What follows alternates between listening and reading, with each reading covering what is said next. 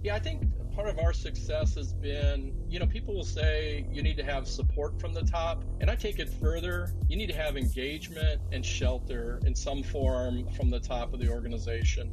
We've benefited from that. I also look at it as innovation, in a big corporation or government body. You have to think about what innovation focus do you want to have? You could have incremental innovation.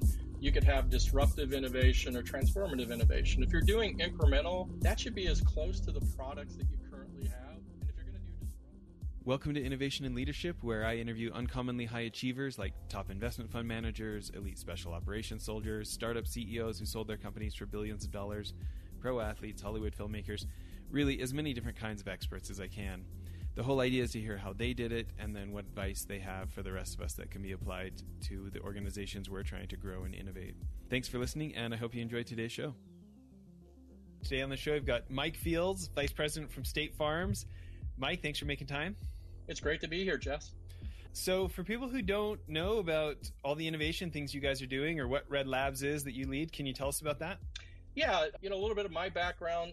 I've joined State Farm out at Indiana University. Early in my technology career at State Farm, I gravitated a lot of first-of-a-kind efforts. And what Red Labs is looking for those first-of-a-kind efforts across our diverse set of products and new ones that we might think about, to look for ways to help more customers in more ways. And we're basically State Farm's internal incubation team. We work on disruptive and transformative innovation and we love what we do for customers today, but our mindset is we could always do better. So, I don't know that a lot of people think insurance company innovation. It may not be like the first term that comes to mind for them. Right? I've heard that before, Jess.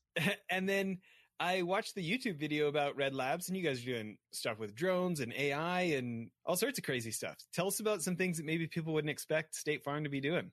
Yeah, so people talk about, what's going on in the U.S. with drones. And actually, we've been doing drone work for 4 or 5 years now. We're the only insurance company to have waivers from the FAA to fly extended sight. And that's really important, whether it's us, Google, Amazon, because otherwise you have to only fly to where you can see. We went through that. We've been serving customers through drone flights in hurricanes and the unfortunate fires that have happened.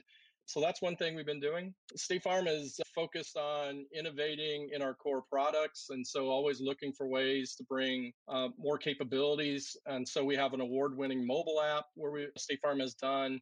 Red Labs has brought forward a brand new company. We started a new startup inside of Red Labs called Sundial Labs, and what it's helping is seniors stay in their homes longer with the support of a care circle. So those are a few things that we've been doing. We probably have 12 efforts underway at various stages. So, I'm interested. So I want to dive into some of these things you've just covered. And I'm interested, one of the first things that I really like to talk to, we had the chief innovation officer from Cisco on here, and we had an innovation lead from ADP, not ADP. That's a check. Those guys are the payroll guys. Who are the guys in Chicago that are like the biggest wheat distributors? Oh my gosh, this is too funny. Oh, ADM. ADM. Sorry. Ian was like, great. He's like, they're doing all sorts of stuff that you wouldn't expect. But, when people hear a company, I think year before last, you guys did like $80 billion in revenue, right? And so often innovation gets associated with small companies and small teams, and people think that big guys like you can't, cut through all the bureaucracy. And obviously you are. Any thoughts for folks who maybe are up against that, whether they're in the federal government or a large corporation, and there's a lot of layers and there's a lot of people who want to put there's a lot of people who could have veto power. Any thoughts about innovating in environments like that?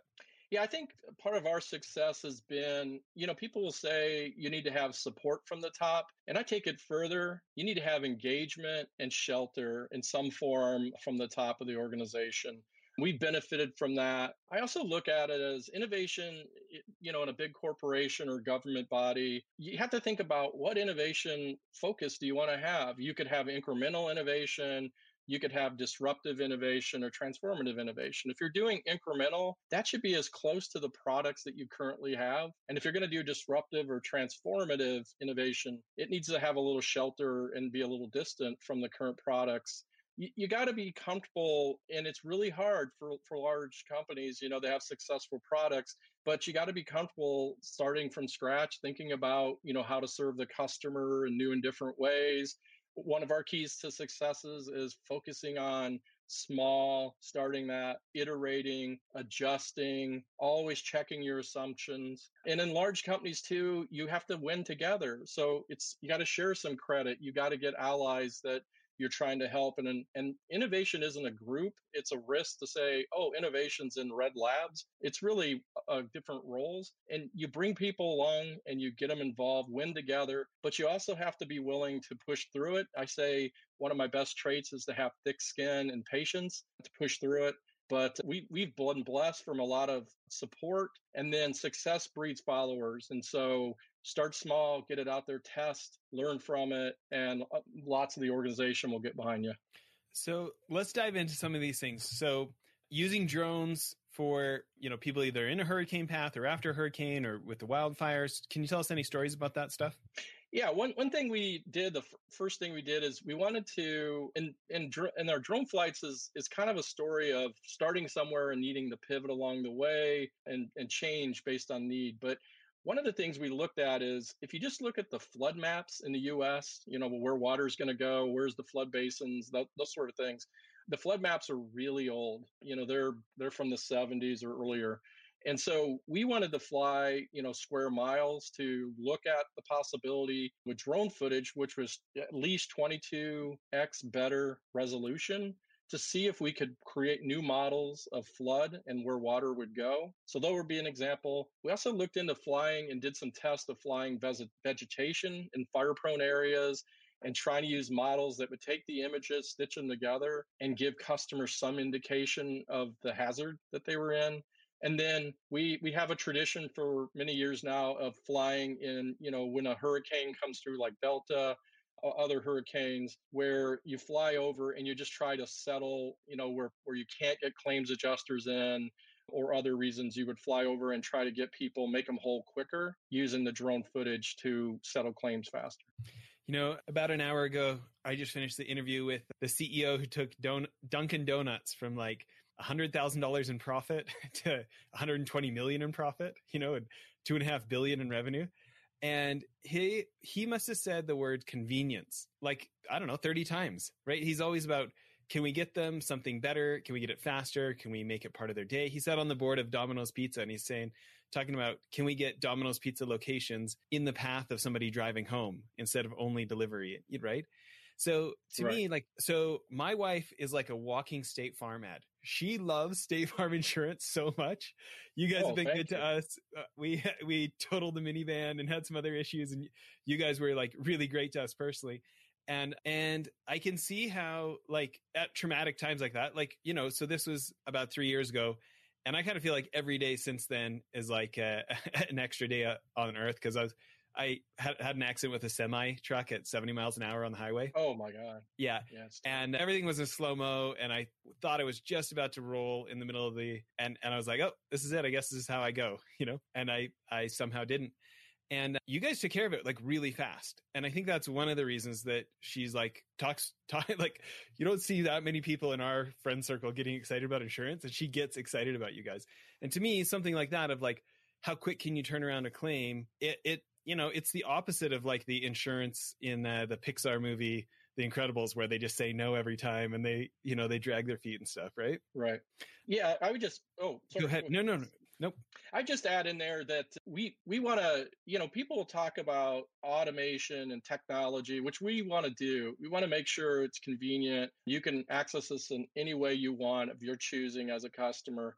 But you also, we believe in a people plus technology approach. We don't want to lose. We want people to be able to focus on the moments, the traumatic moment that you went through, having empathy, being able to walk you through that, being there for you, being courteous, operate with integrity, operate at appropriate speed and settling things. And also being there for your questions. And also our agent network is, be local with you in a community, but also the power of our national brand and how we approach things. And I'm very happy that, you were able to work through it and you're all safe. But that's our core mission is really come at the where the customer needs us with that empathetic and integrity approach. So with the fires, what does it look like? What do drones look like with the fires?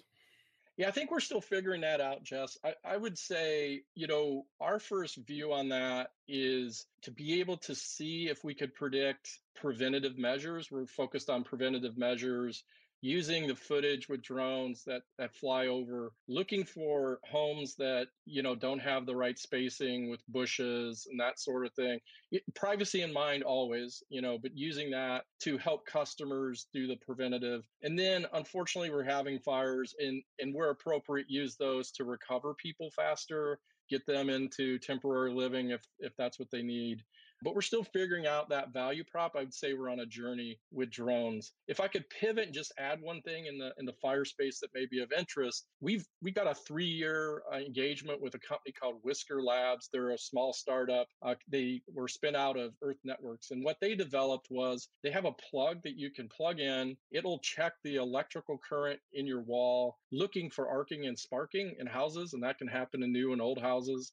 And it will then detect, and if you have an issue, we'll send out an electrician through Whisker to fix that and to prevent. And we've had well over 20 fines around that. But what we're doing in fire prone areas is we've seen the ability for this device on scale to detect things on the grid, on the electrical grid. And so we're running a very large scale test to see, could we predict when arcing and sparking is happening on the power grid and warn you in that way as well? Wow.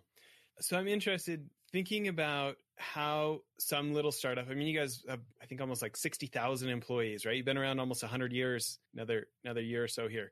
Some small little startup, how do they get into some fancy executive like yourself? What does that process look like? Yeah, well, I engage with startups all the time. I'll give you a few. We have a national scouting team. So we have people in Silicon Valley, we have people in the Midwest, and we have a presence on the East Coast. We're always engaging. My scouting director that works with me, him and his team talk to 100 startups on average a month, not just for needs that we have in Red Labs, but other products in State Farm. We've connected, dozens of startups. I also reach out. I'm mentoring at 1871 with startups to just share my experience, and could lead to things that could not.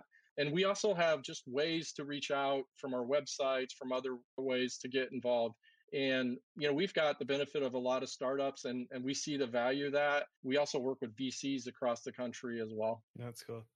Well, I want to hear about this Sundial, this new business. Tell me about that. Yeah, so we have the way we work in Red Labs is we do these things called concept domains. So you think of these as product suite possibilities. We have several of these, and then we invest in them. We tend to think of it as like Series A, B funding. We take one or two teams and we put it on it. And about 2 years ago, we did that in a concept domain we called senior living. And we were studying how we could help older adults. How could we bring more services, help them in more ways? And we noticed that the growing trend is older adults want to stay in their home longer, and they have a care circle, friends and family that are around them that help support them. These are people that are still pretty mobile, still want to be independent, which is a growing trend. And so we built out a concept of that in 2019. We did testing, we did market research, we looked at the addressable market, and we came to the conclusion there's a product here that we could bring value. We created Sundial. It's a new affiliate, a new subsidiary of State Farm. We funded it with a small team. It operates like a startup under Red Labs. What it's doing is bringing a subscription-based service that allows a senior to stay in their home, and then helps the care circle manage the everyday activities that seniors or older adults need to be effective, or to be independent. Think like grocery shopping, joint task lists that need done, lawn mowing, whatever.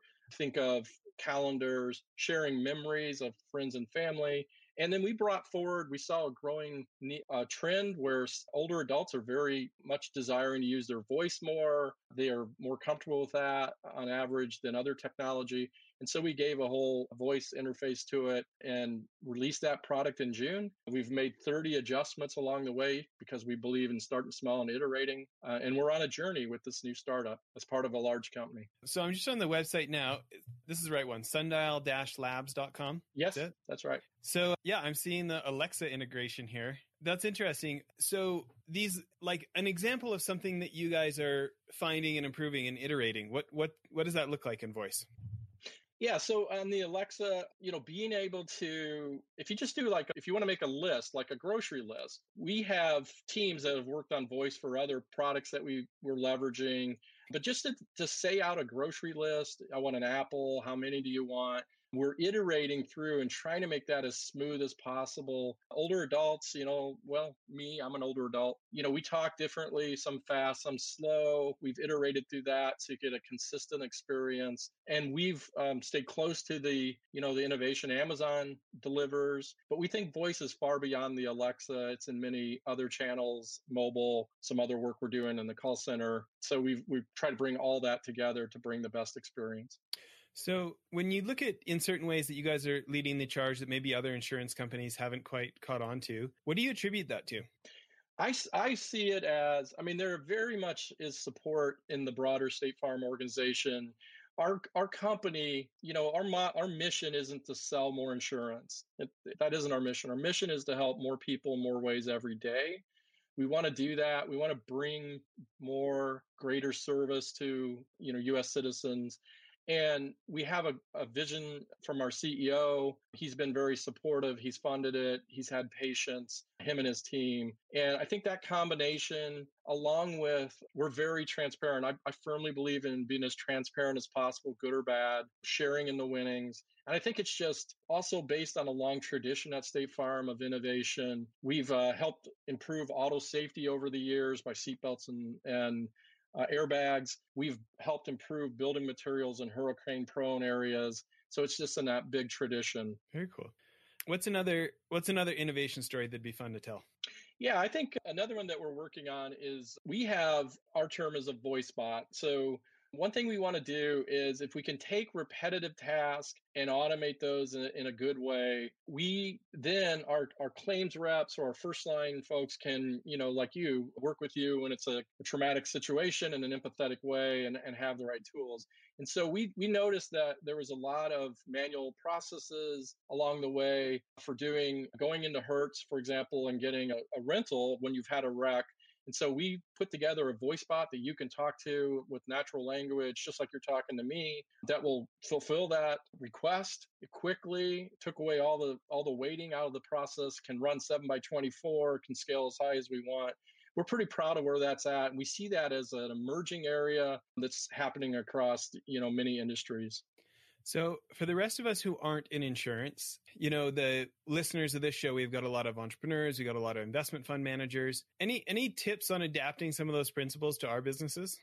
Yeah, I think these principles, the way we operate applies across the industry, across size of company. In my mind, being very transparent, open and honest, embracing, you're going to have failures. We have failures. We've stopped, probably 6, 8 things, being okay with that, pivoting when you need to, being good with that, embracing that as a chance to learn more, bring that forward, starting small, starting for the smallest cost possible to have a failure or to pivot or to learn something.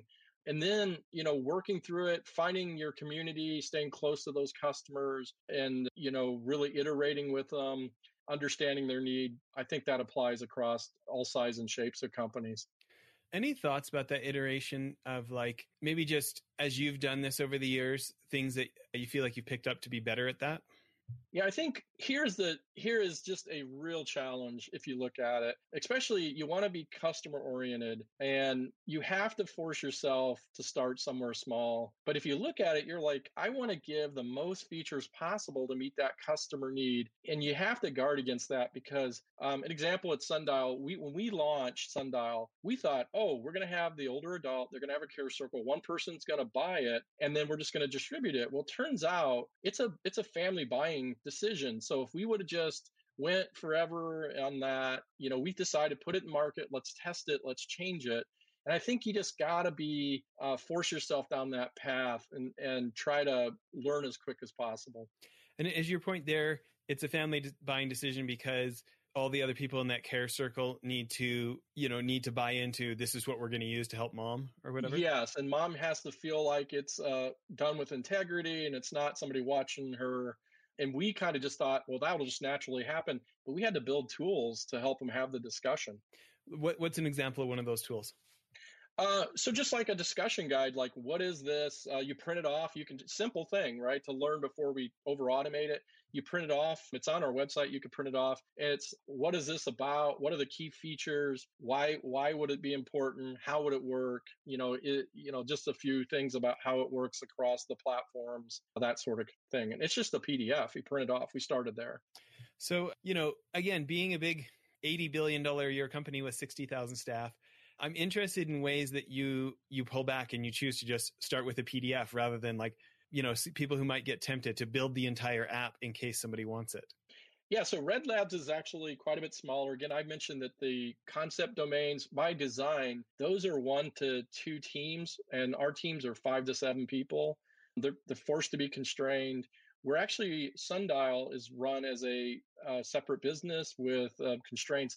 And here's where I'm at on that, Jess, is actually overfunding innovation can be a problem in large organizations. You kind of want to go after everything. You're not constrained enough. And so you could chase a lot of the wrong things that aren't really important to the customer or to, helping people. And so I believe in funded so you can be successful and get into a rhythm, but enough constraint on funding so that you have priorities, you make tough decisions, and we do that every year. Any guidance for people who are trying to make tough decisions? They want to do it all, but they need to figure out, what's the alligator closest to the boat to deal with first? Yeah, I'd recommend the book Measure What Matters from John Doerr.